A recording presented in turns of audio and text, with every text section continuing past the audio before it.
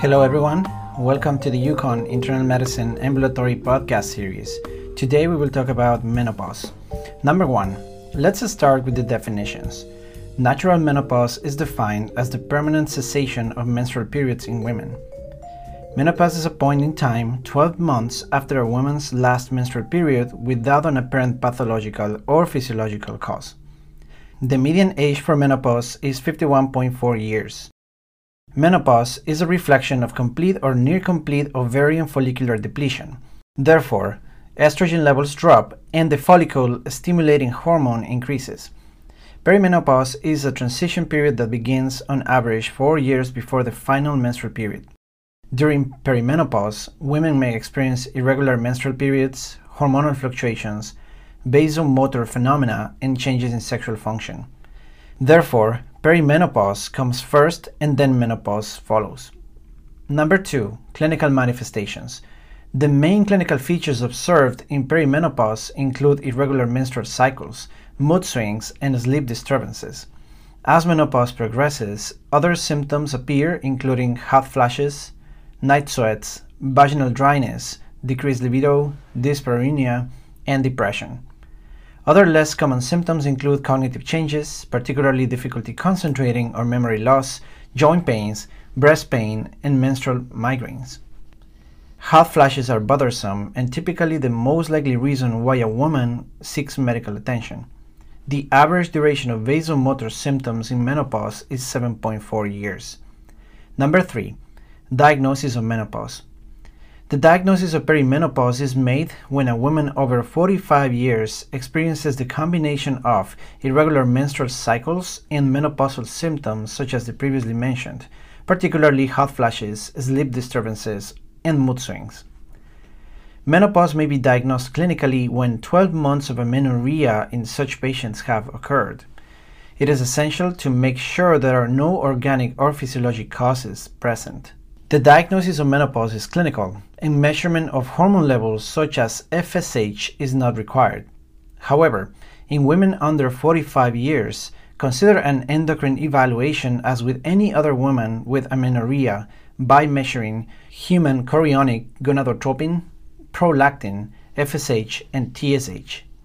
In addition, for women under 40 years, a complete evaluation for premature ovarian failure is recommended. Number 4, treatment.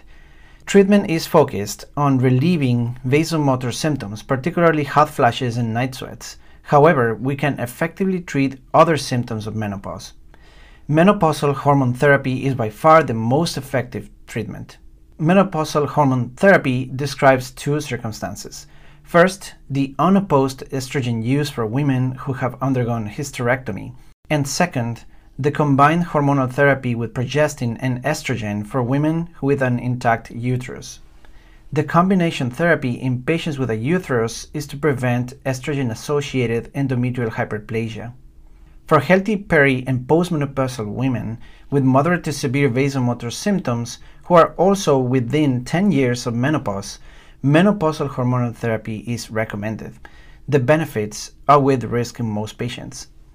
However, hormonal therapy may not be possible in patients with a history of breast cancer, coronary artery disease, venous thromboembolism, strokes, active liver disease, and those who are high risk for these complications. The duration of treatment is usually 3 to 5 years. However, it can be longer depending on the need.